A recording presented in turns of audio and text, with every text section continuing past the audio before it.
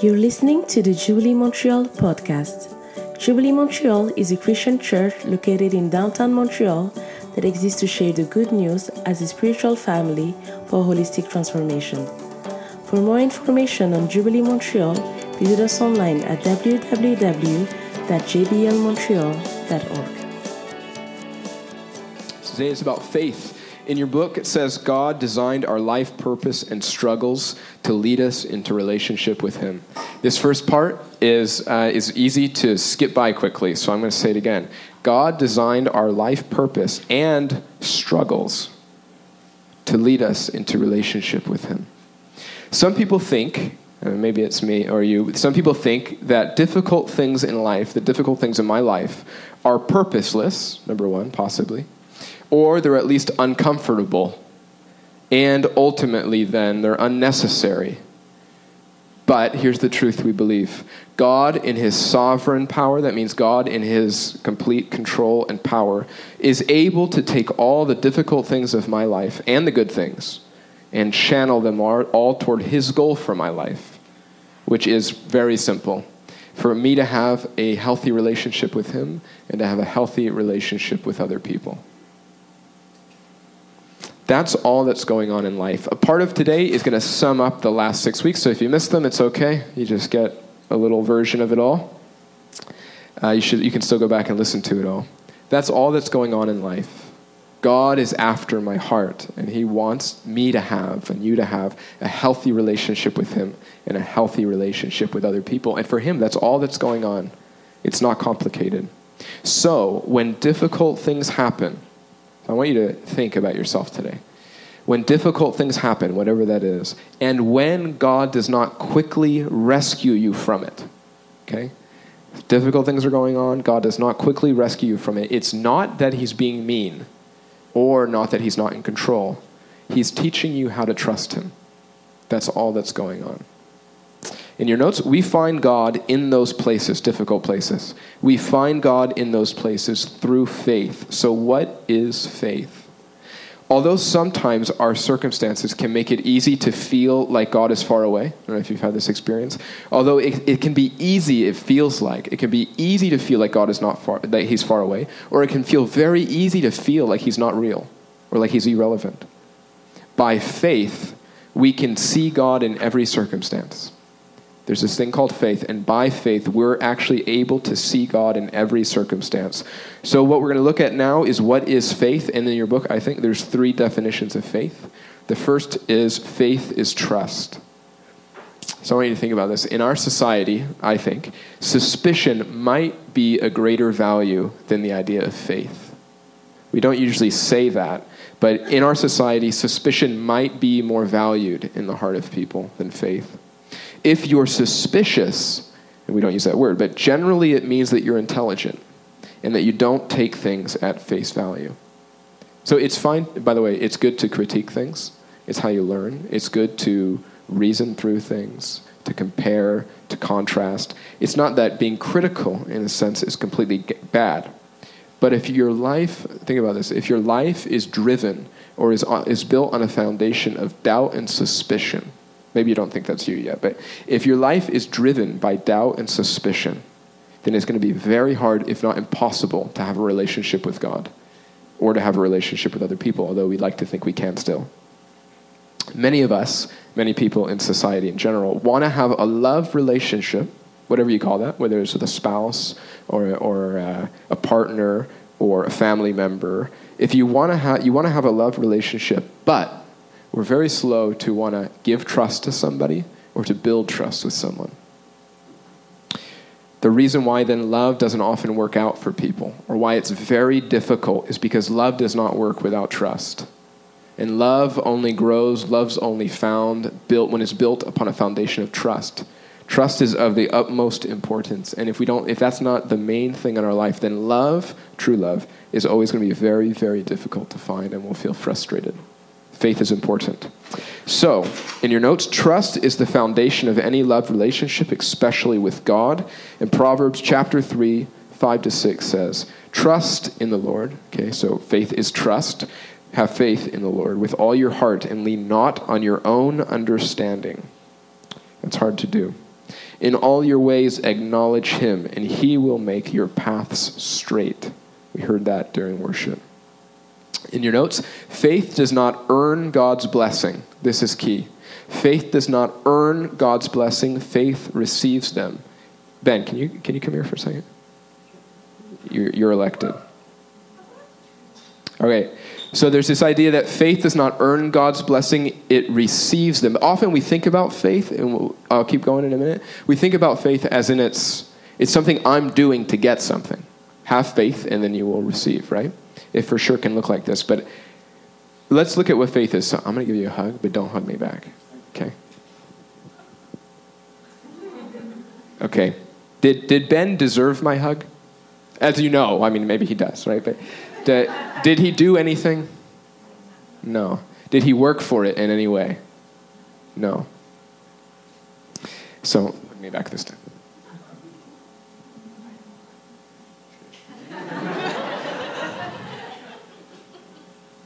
So what Ben is doing here is when he hugs me back, okay, let's just say that's faith, okay? When he hugs me back, is he earning my hug now? No. Is he working for it? But he's acting, he's doing something, right? All he's doing is his action is he's receiving it. In order to receive a hug from me, he has to do something. He has to act. But he's not, no one would think you can sit down, that's it actually. Yeah, you can clap for Ben, that was fantastic. So that's simple, but that's faith. He's not doing anything to earn it. I have something for him, but for him to receive it, he's got to do something. But it has nothing to do with earning. It has nothing to do with work. And this is what faith means in the scriptures. It isn't always an action, which we'll talk about. It's something you do, but it's something you're doing that allows you to receive. Okay? But it has nothing to do with earning. Having a posture toward God, this is faith. Having a posture toward God that lets you receive his love is faith. When you're in that place, we'll keep talking about it, of faith, you have a relationship with him. So in your notes, faith trusts God regardless of the outcome. Faith, worship, the music was perfect today. It trusts God regardless of the outcome. You can refer to it later, but Daniel chapter 3, 17 to 18, we'll talk about that. This is a tough one. All these things, to me, are like...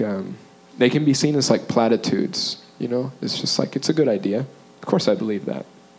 It's easy to sing about it if you work yourself up enough. It's really difficult to trust God regardless of the outcome. And I want us to wrestle with that for a few minutes, because if we can't move beyond this and beyond what's coming next, that's why this is foundations. It's almost impossible to lead what we call a Christian life or a life of following Jesus that will bear any fruit if we don't get past this. It's funny because I trust God regardless of the outcome, can actually be something that we think about as something that we will be able to do one day. But we're talking about this as a foundation of faith. Faith, following Jesus, doesn't work if you don't walk through this door. So some of you might have prayed at some point. Have you prayed? Just kidding. Some of you might have prayed a prayer at some point and asked for something very specific. If you can think of something right now, that's helpful. But maybe you've prayed for something very specific. Maybe you've prayed for a spouse, or you've prayed for a job. These are not bad things. Or maybe you've even prayed for something that's really pure, that doesn't even feel like it's about you. You've prayed for a loved one and their healing, something like that. And it doesn't occur to you why God would not answer that prayer or any of those prayers. Let's say, though, whether it's happened yet, maybe you feel like it already failed, or it just hasn't happened yet. Let's say that it doesn't get answered, at least in the way that you would hope it would. Okay, either it didn't or it won't. And what we typically do, with prayer like that doesn't get answered, prayer that was about something good, prayer that, of course, God cares about, prayer that, there must be something wrong if he doesn't answer.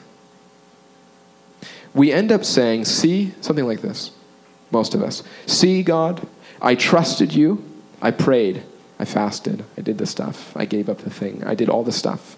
I did it, and you didn't answer. So that's it. How can I trust God in the future? It's hard to tell somebody that's sure about their experience how to trust God in the future.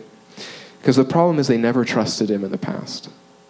That's not trust. Faith is trusting in God regardless of the outcome. This is tough. Otherwise, it's not faith. We're not talking about faith. Otherwise, what we're trusting in is our ability to know what God should do. You think about that. I want you to think about good things. Don't talk about things that, God didn't give me all the money I asked for. I'm talking about things that you think God should do it. Of course he should do it. We often have more trust in what we think is right and what should happen than what God should do, than trust in God for himself. I've thought about it. This is what we'll do. I've thought about it, and if you don't do what I'm asking you to do, I'm not going to trust you. Or it's going to be super difficult to trust you. When that's our attitude, when it's the posture of our heart, this is a human thing, not a Christian thing, it's a human thing. When we have that, what we want is not trust. I want you to wrestle with that. We don't want trust. We use the word trust. What we want is control. That's what we're after. We want things to be the way we want them. We don't want relationship with God who is sovereign. We just want things to work out the way we want them to. And that's tough because sometimes the things we want to work out are good things. That's not life. Trust says, regardless of what life gives me, this is it. Trust says this, regardless of what life gives me, you are good, God. In my heart, regardless of what happens, you are good. The miracle of that kind of posture, okay, it's a risk to take that step. The miracle that happens when a person has that kind of faith is that as you trust that that's true, that God is good no matter what, as you trust that that's true, you will begin to discover that it actually is true. That's why trust is hard, because some of it's going to come later.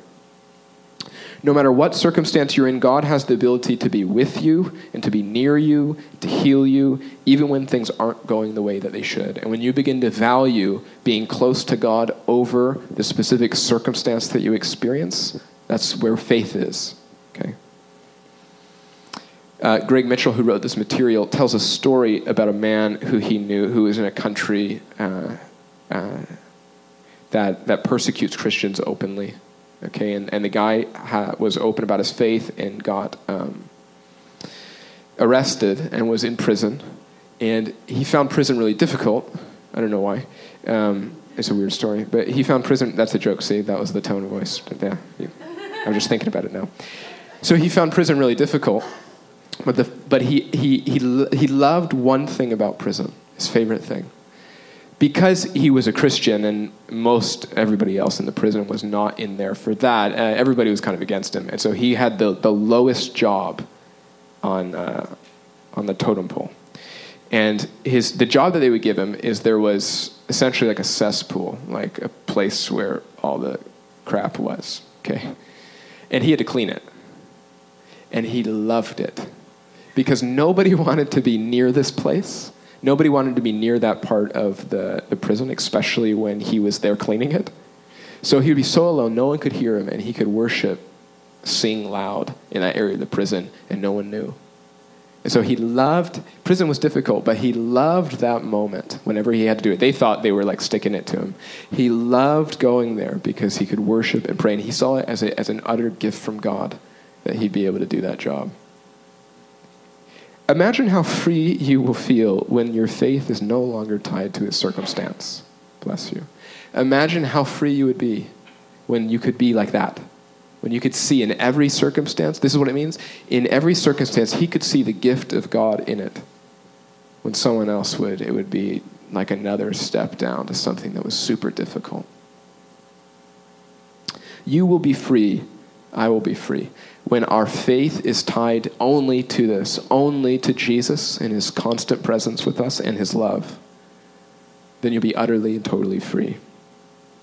If you let your faith be in who he is, and that's it, who he is, your life will change. That's where transformation begins and lives, in a place like that. Point 2 in your notes, faith is a motive. Faith is the reason why we forgive someone. For example, faith is the reason why. It has nothing to do with them. Okay? Let's just say you're totally innocent. Faith is the reason that you forgive them instead of being bitter toward them or withdrawn from them. Remember, we talked about love in a previous week. Angelica talked about love. And we talked about love as a motive. It's why you would do something instead of something else. Love is the thing that drives you toward an action instead of a different emotion. Faith is the same way. It's because I trust in God and I believe that he's good and he's powerful. Therefore, I will choose to do this thing instead of that thing. In your notes, some people, this is important for some of us, okay? Some people contrast faith with reason. It's probably important for everyone because if you don't struggle with it, everybody around you in our city thinks this. Some people contrast faith with reason, or they contrast feelings with action, or feelings or actions. Instead, we must let all we think, all we feel, and all we do be an expression of our trust. I think, I feel, and I act in a way that expresses trust toward God. This is the way I express my faith toward God, is through what I think, feel, and act. Faith is not, here it is, faith is not at odds with my mind at all. God made my mind. He doesn't want it to be subservient. He doesn't want me to forget it. He doesn't want me to act like I don't. He doesn't want me to not grow in my intellect. Nothing like that. Faith is not against reason. It's not against my mind. It's not against your mind. Here's what it is, though. I take my faith and I begin to let it inform my thinking. That's the catch. Instead of segregating faith into one compartment of life. I try to talk about this all the time. This is like a core thing that I find myself talking about. I don't know if you've heard me say it, that Christianity, that what Jesus, that everybody's religious. This kind of idea, everyone's religious. There are not 5 religions in the world. There are as many religions as there are people in the world. Jesus is not an option for religion versus an option for not religion. The first step is to realize that everyone is religious. Everybody is a person of faith. We'll talk about this. Everybody trusts. Everybody follows. Everybody has ultimate meaning for their life. Jesus is better than that, whatever it is. And therefore, just like people don't segregate faith when it's shopping or something like that, which we talked about last week, faith is never segregated. Faith is never put into a box it's actually not even possible. It's not even trust at that point. My faith is not put into a box and I live the rest of my life here, or I do my thinking and my feeling over here. And over here, I go back to my faith once in a while. I don't segregate it. I can't compartmentalize it. I let faith, I'm talking for all of us, pervade everything that I think, everything that I feel, and everything that I do. And this is not like actually any different than what anyone else does. If my faith is in my job, I'm not going to segregate that. That is going to, whether I like it or not, inform everything else about my life. It's going to inform the way I feel on any given day. It's going to inform the things I think about, and it's going to inform my actions. I don't even have a choice. That trust and faith is powerful. And so if trust and faith is really in Jesus, then it will begin, you must let it begin. It will begin to inform your thoughts, your feelings, and your actions. And so the good news is then, we're not controlled by our thoughts, our feelings, or our actions. Feeling is probably the biggest one. Emotions is probably the biggest thing that we can be controlled by.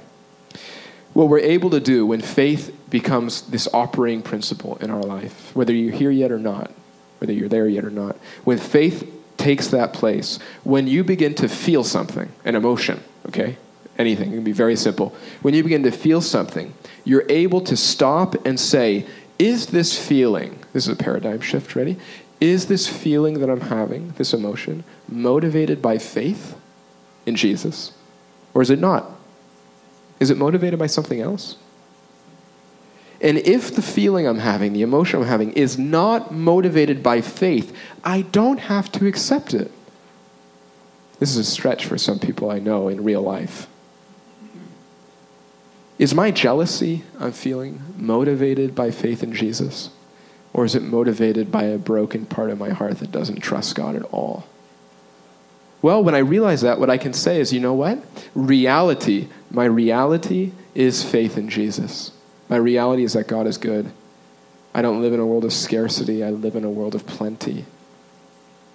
God has my back. He has everything I need, and he has a good plan for my life. And therefore, the jealousy I feel is a false jealousy, and it's not true, and I don't need to feel it. Many of us, most of us in the room, but people that you talk to in the world, myself included, are driven by the things we feel. What we feel is what we feel. It's hard to get out of that, you know? How can it not be true? I feel it. Faith understands that it's not. There's a truth that's deeper and more profound and more true than the things that I feel on any given day. And when I'm able to submit those things to faith, to let faith inform them, my life begins to change. Yeah, I might ask to be delivered from jealousy, judgment, but I don't think you will be. I think God's asking you to let your faith inform your jealousy. God didn't put it there. He's not going to take it away, I don't think. If the feeling isn't motivated by faith, I don't have to accept the feeling. Otherwise, what it means is that the things I feel are truth. Imagine what that says. The things I feel are ultimate truth in the universe. I define my reality. I feel this, therefore it must be. And we give ourselves too much credit. So we can say, is it true or is it not? Is it motivated by trusting God or is it not? Faith has the ability to transform what we think, what we feel, and what we do. This is a pitch to tell you that faith is important. That's what this is. I'm just pitching to you why faith in Jesus matters. Faith, in your notes, such trust, such kind of faith shapes every aspect of our lives, our health, our relationships, our finances, our future. Faith sees life through God's eyes. It sees reality through God's perspective on everything. We begin to see things the way God does. If you look at your notes or look on someone else's, you'll see a picture. You see it on that page just under 2 Corinthians 5:7. What do you see? Do you see a young woman or do you see a musician? What do you see? At first, what? A musician. Anybody see the young woman? Still deciding? Something totally different?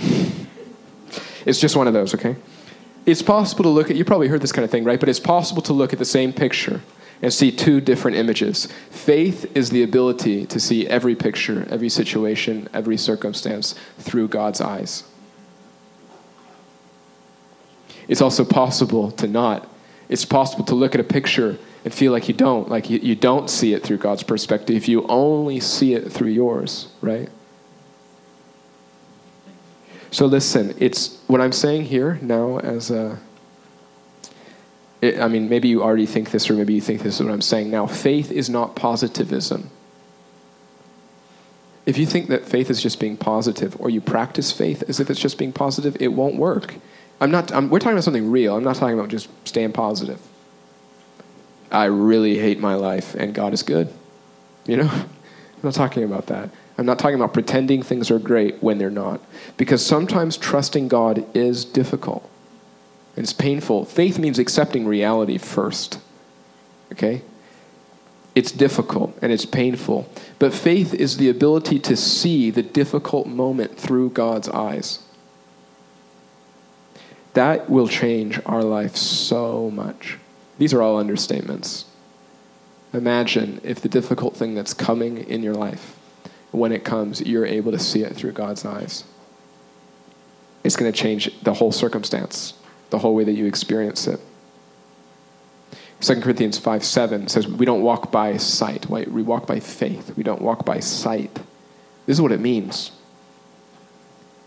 We can begin to experience circumstances and first say, not controlled by the circumstance, not controlled by my emotions, to stop, to not react, and to say, God, what is this? What is this? I don't know what's happening. It doesn't make sense. It's certainly not what I asked for. Tell me what it is. How should I look at it? How do you see it? Imagine if instead of reacting to circumstances or letting the people around you affect you, here's another thing. What if instead you stopped and asked God how he saw the problem, how he saw the thing, how he saw the circumstance? If God is good and he's in control of all, it's not about the fact that everything will be rosy. It's the fact that God has an intention behind everything. Number 3 in your notes, faith is trust in action. James 2:9. You believe that there is one God. I feel like we could even probably take James a bit further and spout some other theology here. Okay, demons have great theology. Good for you. Even the demons believe this, and they tremble in terror. You hear what he's saying? You believe the right things? Fantastic. The Bible's sarcastic. Faith always looks like action, even if that action is waiting. What's the difference? Is that the demon doesn't follow through. The demon believes the right thing, and it changes nothing about their life.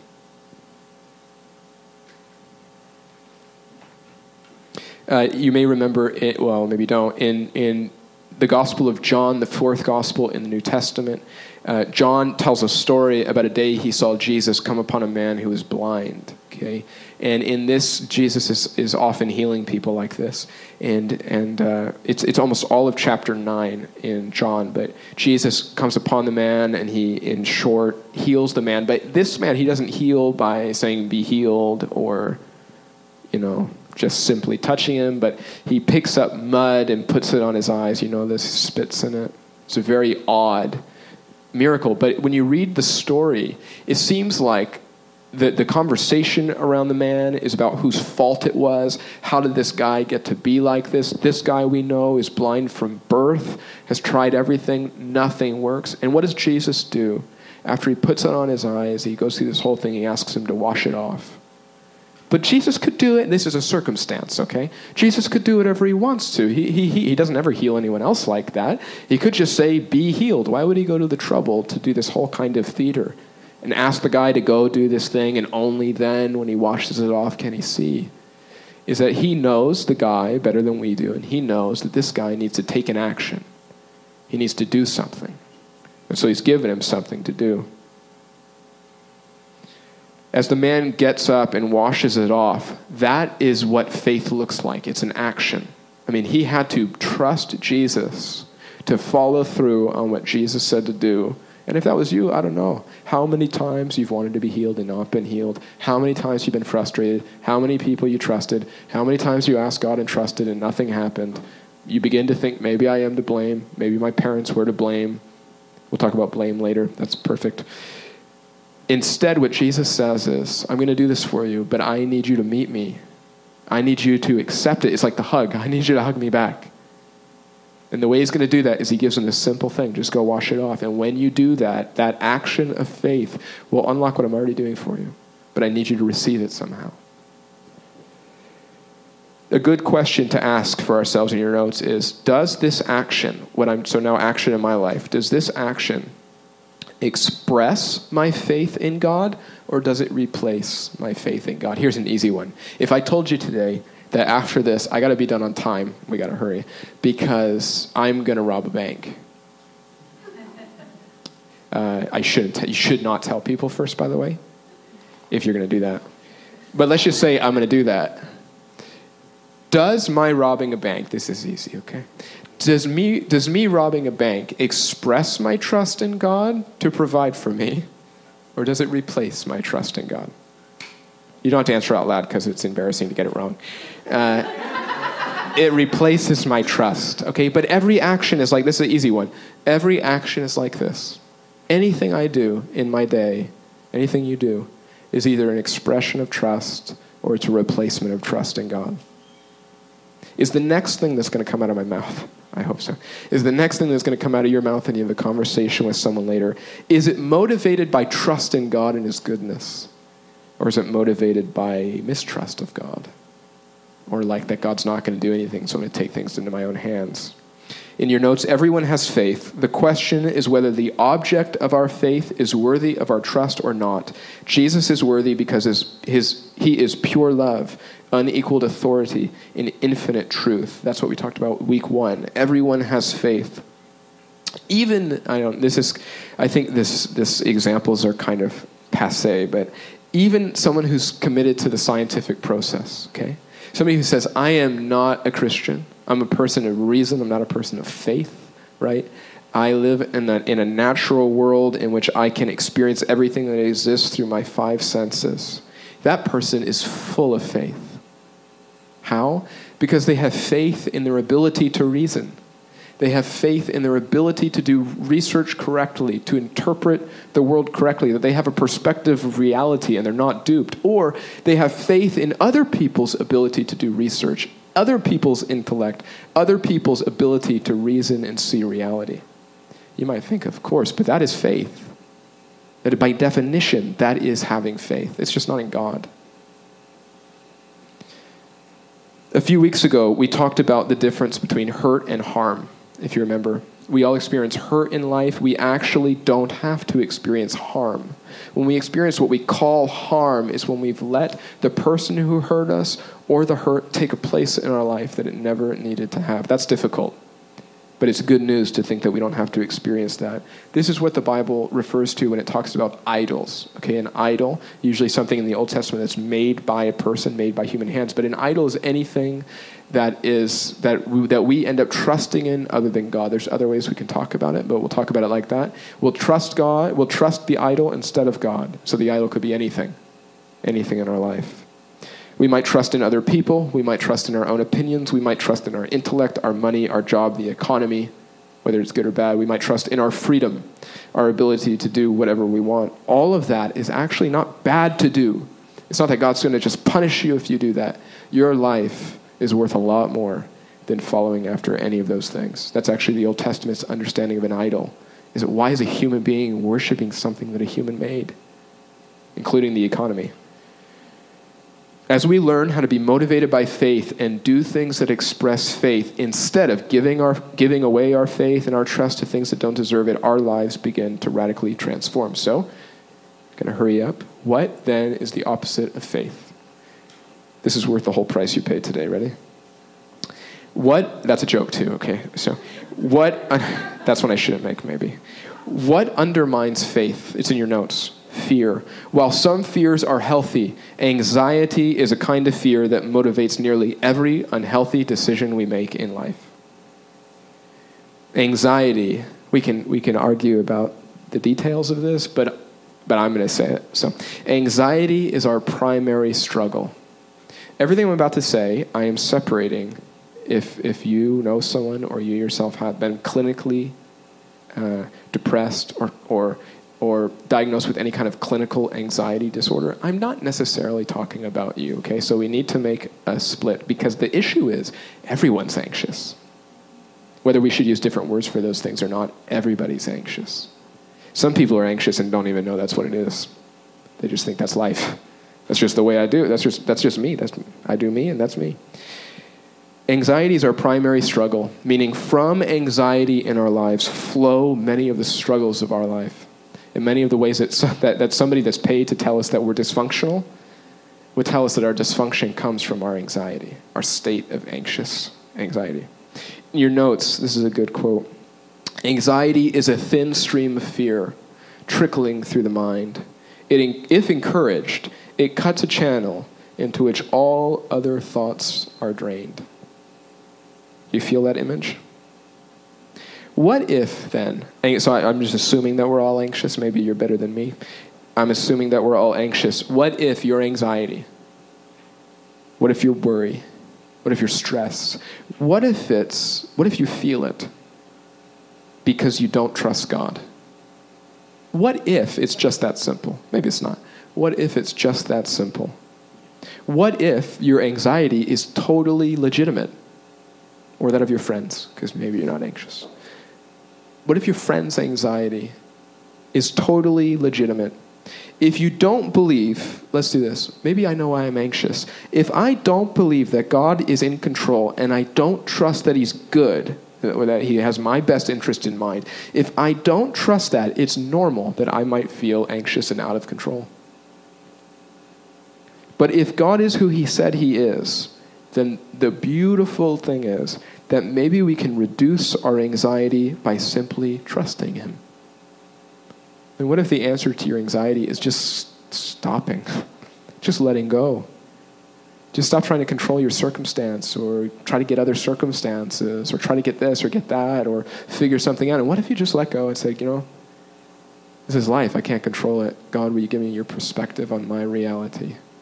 If you're good and you're in control, then show me what's in this. because I'm just in a jail. I'm just cleaning up other people's crap. How is this good?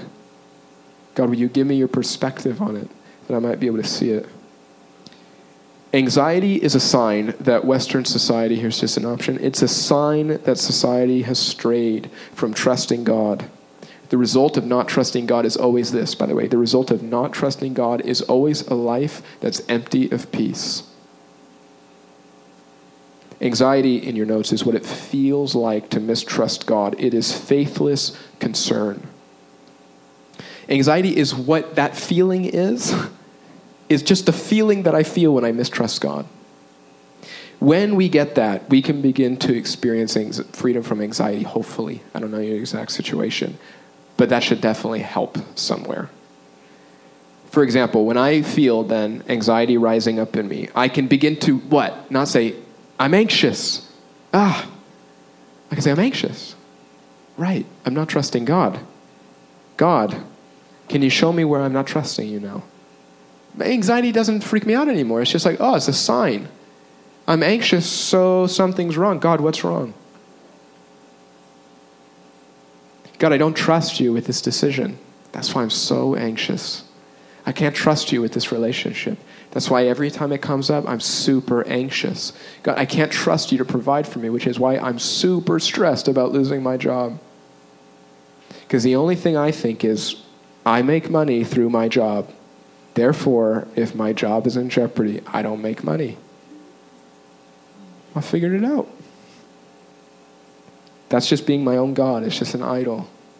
It's really hard to let go and say, God, show me. You provide for me whether I have this job or not. Show me how that's true. My anxiety becomes a marker to help me see what's really going on in my heart. Anxiety is a gift.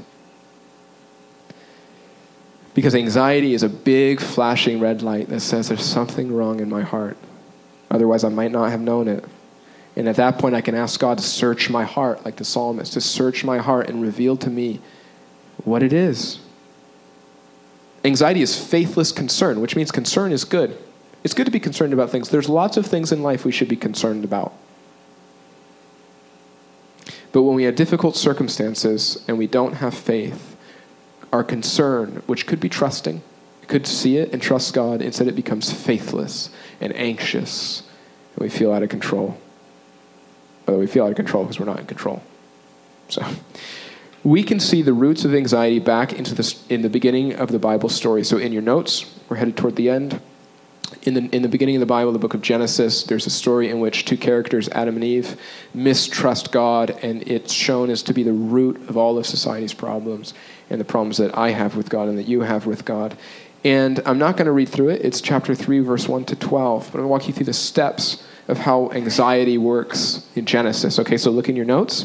First, the enemy says to Adam and Eve, did God really say? So he's talking about the tree and what God told them to do, but he first questions suspicion, mistrust. The first thing is a critical heart. Okay? The first thing, the opposite of faith, is cynicism. God didn't really say. That's not really going to happen. Come on, look around. It's not like you've got to be kidding yourself. That's for sure not going to happen. That's cynicism. It's suspicion and mistrust. So the first thing you do, if you want to be anxious, is you ask yourself, did God really say that? I'm just fooling myself. Did God really say? And then the enemy gives a promise. You will be like God, he tells them in the story, right? So if God is not trustworthy, if you've already questioned that God's not trustworthy, who will you trust? Who do we trust? We actually aren't quick to trust other people. We're quick to trust ourselves. You will be like God, trustworthy. The result of that, this is humanity, this is not Christianity actually. I call it what you want, but this is the human condition. When we question God, when we choose to live apart from God, what happens? You see it in the story, but this is what happens. In your notes, quote, it should be in there, I think. I was afraid, Adam says. I was afraid, so I hid. The result of mistrust and the result of taking your life in your own hands is always fear. You see that? It's so clear. I was afraid. That's what he expresses. I feel afraid. I feel anxious. If you're in control, you will be afraid. That's actually the thing. No one's up to that task. And then fear, what does it look like when we're anxious? It looks like, this is like clinical psychology. It often looks like two things. You hide, okay, or you blame. So one, and this is different, some people do both. They do both here. Adam says, I was afraid, so I hid. But I still feel something else. Blame. It was the woman you gave me that told me to do it. That's in the story. That's the root of one specific problem in our world today. I'll let you figure out which one. Psychologists describe how all of our emotions are just expressions of anxiety. If I mistrust God, other things will start happening. I will become guarded. I will become angry. I will become frustrated. I will become anxious, worried, tired. My health will begin to be affected. All of these things because I just don't trust, because I can't let go.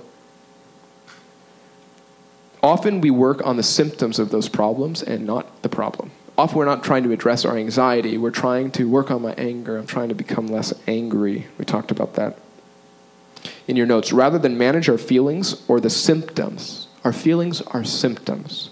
It's better to trace our feelings to their source and ask, what is motivating me right now? Anxiety and fear or faith? Sin, then, is an attempt to manage our emotions without faith.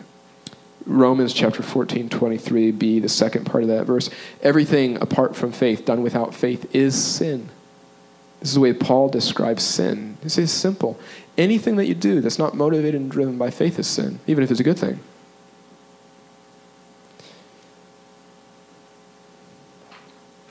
In your notes.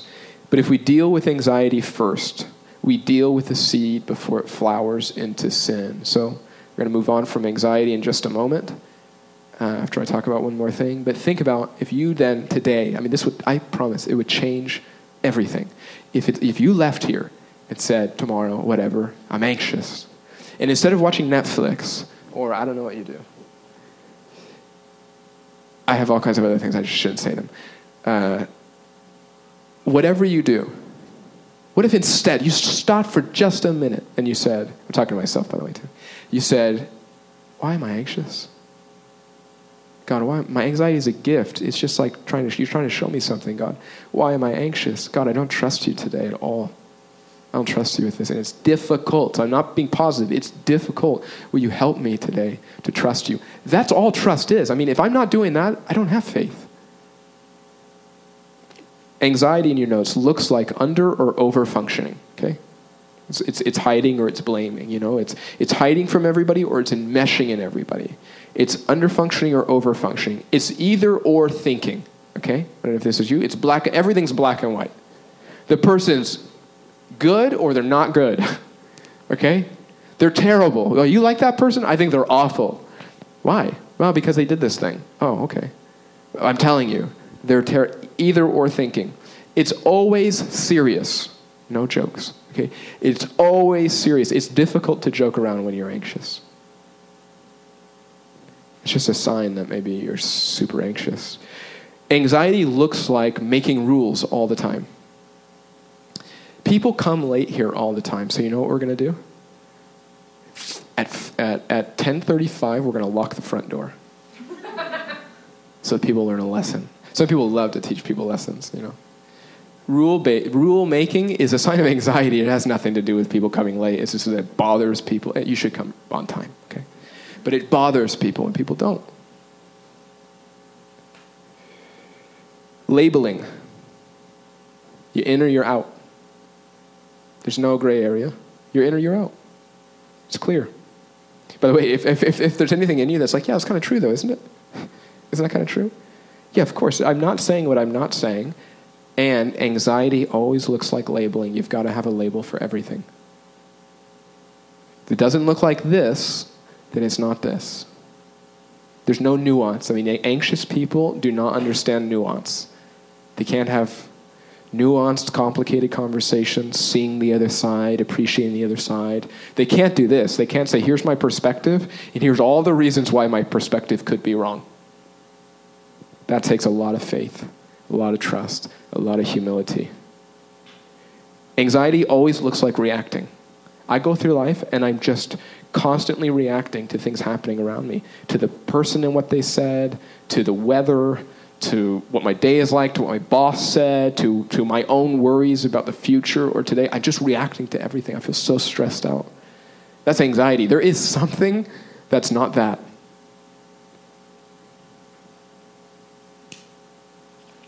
Is that okay? That's in your notes, so you can look through that. That's just anxiety. We're all anxious. Maybe we don't all do all those things, but we do some of them.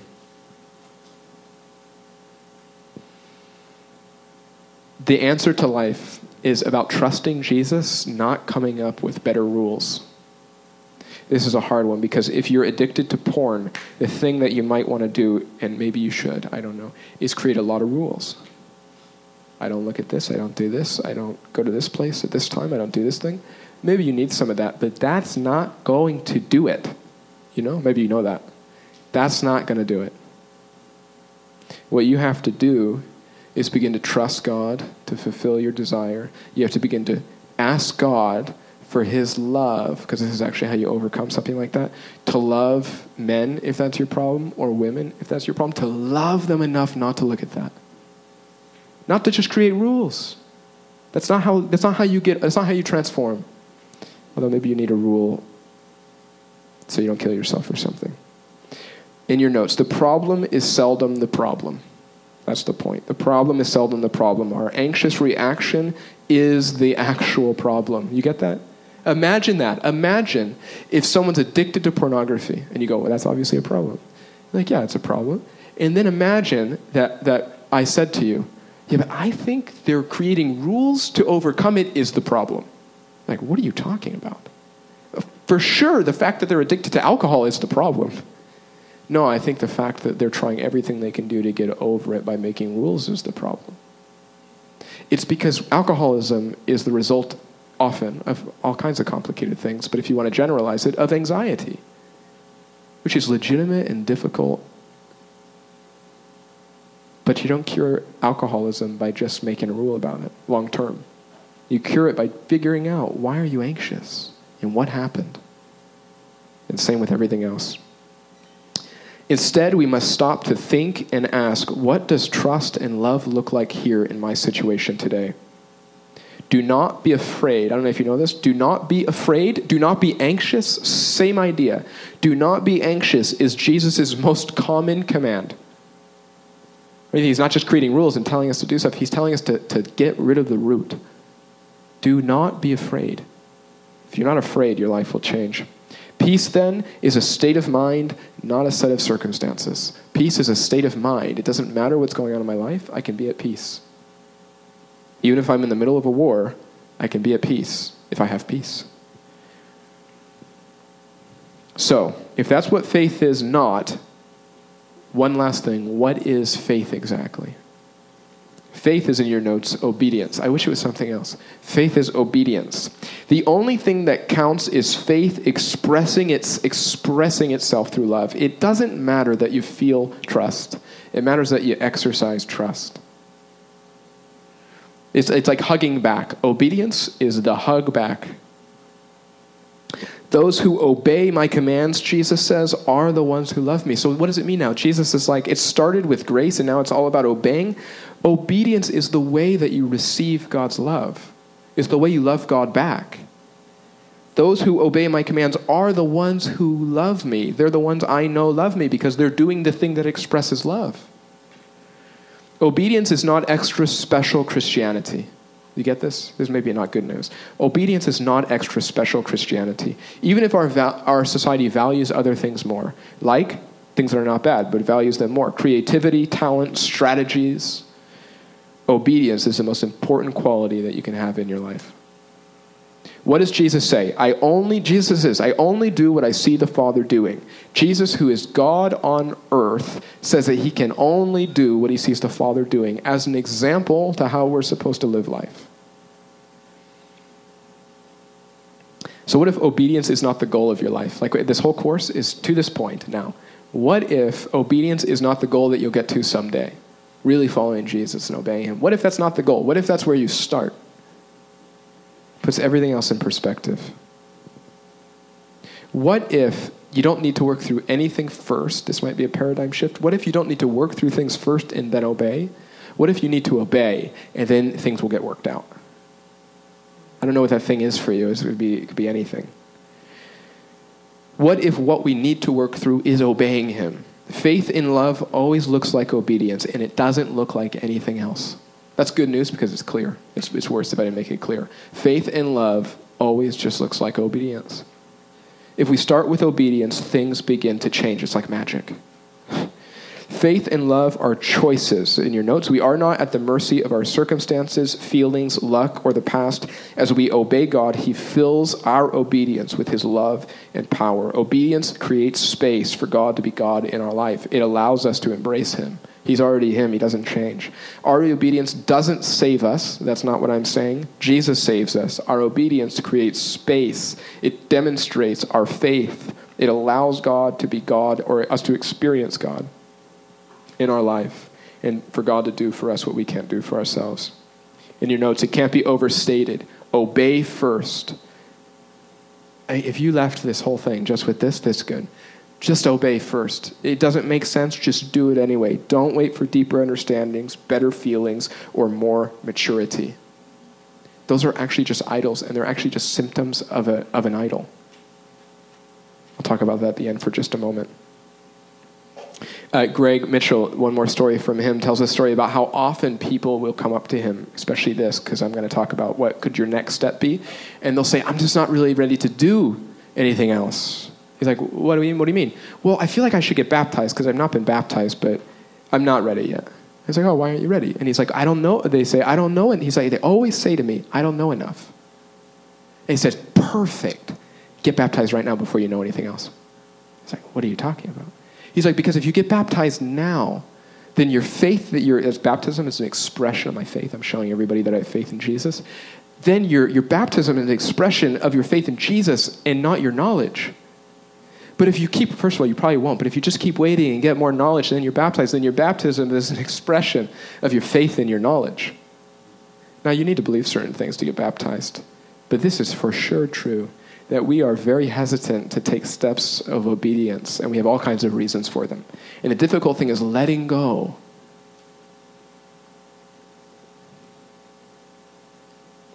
Is that okay? In your notes, if you will do anything for God, then do something. Okay? That's the thing. We're actually not pretty active people, not just us, like people. Obey something. Do something. If you know what it is that he's calling you to do it. Don't wait. Things will change. Things won't change in between. Things will change after. The Bible promises, in your notes, that obedience brings greater intimacy, fruitfulness, reward, power, understanding, fulfillment, maturity, freedom, joy. It should be footnoted in your book. All kinds of scriptures for those things. There's this truth that we have trouble with the nuance, okay, because we're anxious. So when I say obey, you think it's all about obedience. See, it's about doing the right thing. It is, and it's not at all about that. The way that I love God back because he's loved me is by obeying, by trusting. Obedience is trust, by the way. By trusting him, by obeying. That's the way I love him back. And when that happens, that's Christianity, and things begin to transform and change. And when I don't do that, when I wait around and I make excuses, nothing changes. I'm not saying this because you'll be judged if you don't. I'm saying this because if you're to do that, life will change. There's a quote I want to share with you. If you know, there's a famous, in the history of Christianity, there's a guy named John Wesley, the founder of the Methodist Church, and he kept a diary for much of his life and ministry, and this is one kind of series of things that he wrote in his diary as an example of what it means to trust. I find it funny, but here it is. Sunday morning, May 5th, I preached in St. Anne's, was asked not to come back anymore. Sunday afternoon, May 5th, I preached in St. John's, the deacons, like leaders of a church. The deacons said, get out and stay out, quote. Sunday morning, May 12th, next week, I preached in St. Jude's, can't go back there either. Sunday morning, May 19th, preached in St. Somebody Else's. I think he's being sarcastic, unless that's actually the name of a church. Preached in St. Somebody Else's. Deacons called special meeting and said, I can't return. Sunday afternoon, May 19th, preached on the street, kicked off the street. Sunday morning, May 26th, preached in a meadow, chased out of meadow as bull was turned loose during service. That's pretty funny. Sunday morning, June 2nd, preached out at the edge of town, kicked off the highway. Sunday afternoon, June 2nd, afternoon, preached in a pasture. 10,000 people came out to hear me. John Wesley. That was a tough couple weeks. This is an example of living by faith. We don't know what the future's going to hold. Actually, we don't actually know that. I really like futurism, stuff like that. We don't actually know what the future's going to hold. And the beautiful thing is we don't need to know. We're called to obey and to do what God says, which is a life-giving thing. It's not we think of that as a burden. It's a life-giving thing. Even when those around us are anxious and reacting to their circumstances, we can live at peace and help them too as well. What could the story of your life be if you were to choose to obey God now, right in the middle of whatever the circumstance is? What would change? Ben, can you come back up here? We'll do this and end. We're not going to hug again, unless you want to. There's 3 ways to relate to God, okay? Just wrapping up transformations here. 3 ways. Ben's a God, clearly. I can walk away from Ben. Okay? This is simple, but get it. I have an option. God's there, and I can walk away. God's still there, but I can try to get as far away as I want to. I can try and walk toward God, okay? This is trying to do things to please God, okay? Ignoring God, trying to do things to please God my whole life. I'm trying to get close to God, can't you see? But it's all, I think I get close to God by what I do. And so I try to get close to God. Or there's another way. There's a third way. We can just walk together. Here, let's just walk this way. We can walk together. You can sit down. That might be simple, but that's actually the Bible's explanation of how one relates to God in a healthy way.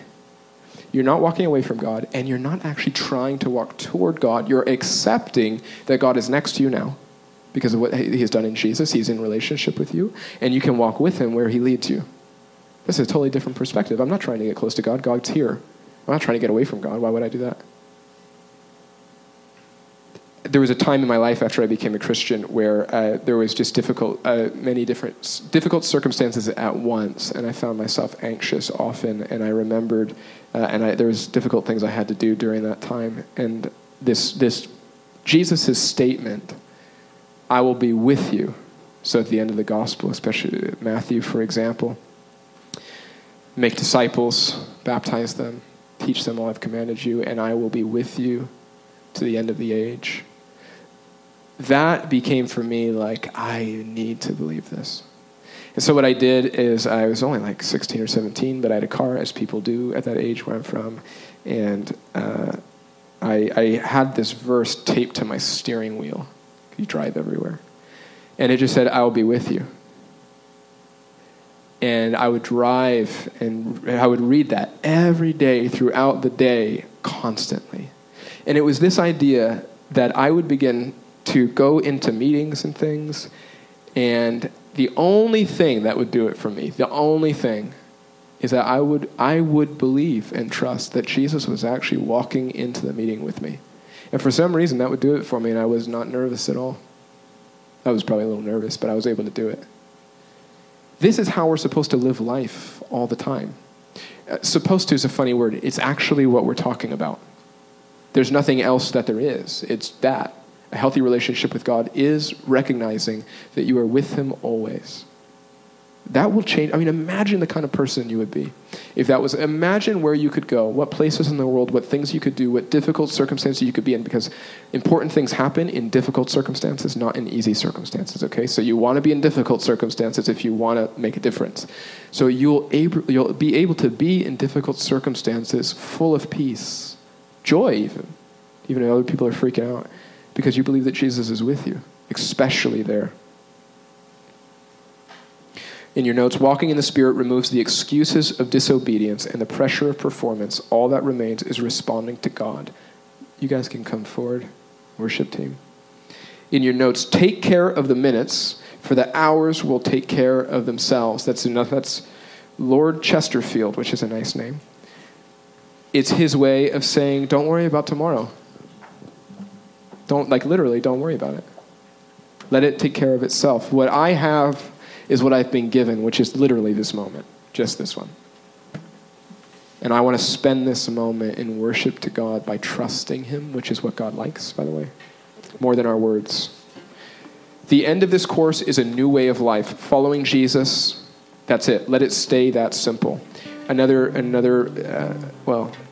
This one's a theologian, if you know anything about theology, Karl Barth, a very famous theologian in the last century. Someone asked him near the end of his life to summarize what he knows about God. It's like someone's pretty smart, so tell me, what do you know about God? What did you learn about God? And he said this. He said, Jesus loves me, this I know, for the Bible tells me so. I need to say anything else? That makes a powerful point. For Karl Barth, somebody who on the intellectual side had tried to plumb the depths of theology and actually made a big difference in his world and our world today because of that, said, after all, that's what I learned. That's basically sums it up. Let all that we've done in this course remain simple. Love and faith expressed in obedience. You learn more, go deeper. But don't not do that. Love and faith expressed in obedience. In your notes, the result of following Jesus or walking in God's Spirit is a life that can only be described as supernatural. This is the power of the resurrection. You know, that kind of thing authentically happens in a life that's just given over to God and that just trusts no matter what. Francis Chan, current day writer, says, I don't want my life to be explainable without the Holy Spirit. So, parting words to you, do what you're called to do. Do what you're called to do, and God will be with you. How free will you be when your life is no longer defined by circumstances? We talk about holistic transformation. That's probably like a huge one. That if that would change inside your life, that my life is no longer defined by the circumstances of my life, that is more than many people could ever hope for. That would change everything. How free will you be when your trust in God makes your anxiety shrink? How significant will you feel when you live a life of simple obedience, allowing God to bring you to places that you didn't have the control or the thought to get to, or that you didn't have to sin to get to? Imagine when he makes you move up in the company, which in the grand scheme of things is irrelevant, actually. But let's say he does it and it didn't happen because you sinned. That's how we usually move up. Sin works well. For our lives, families, and cities to be transformed, it's in your notes, for that to happen by God's love and power, we must push aside all the fear-motivated obstacles and embrace a lifestyle of simply obeying Jesus. 1 John chapter 2, verse 6, which we're actually doing next week, I think.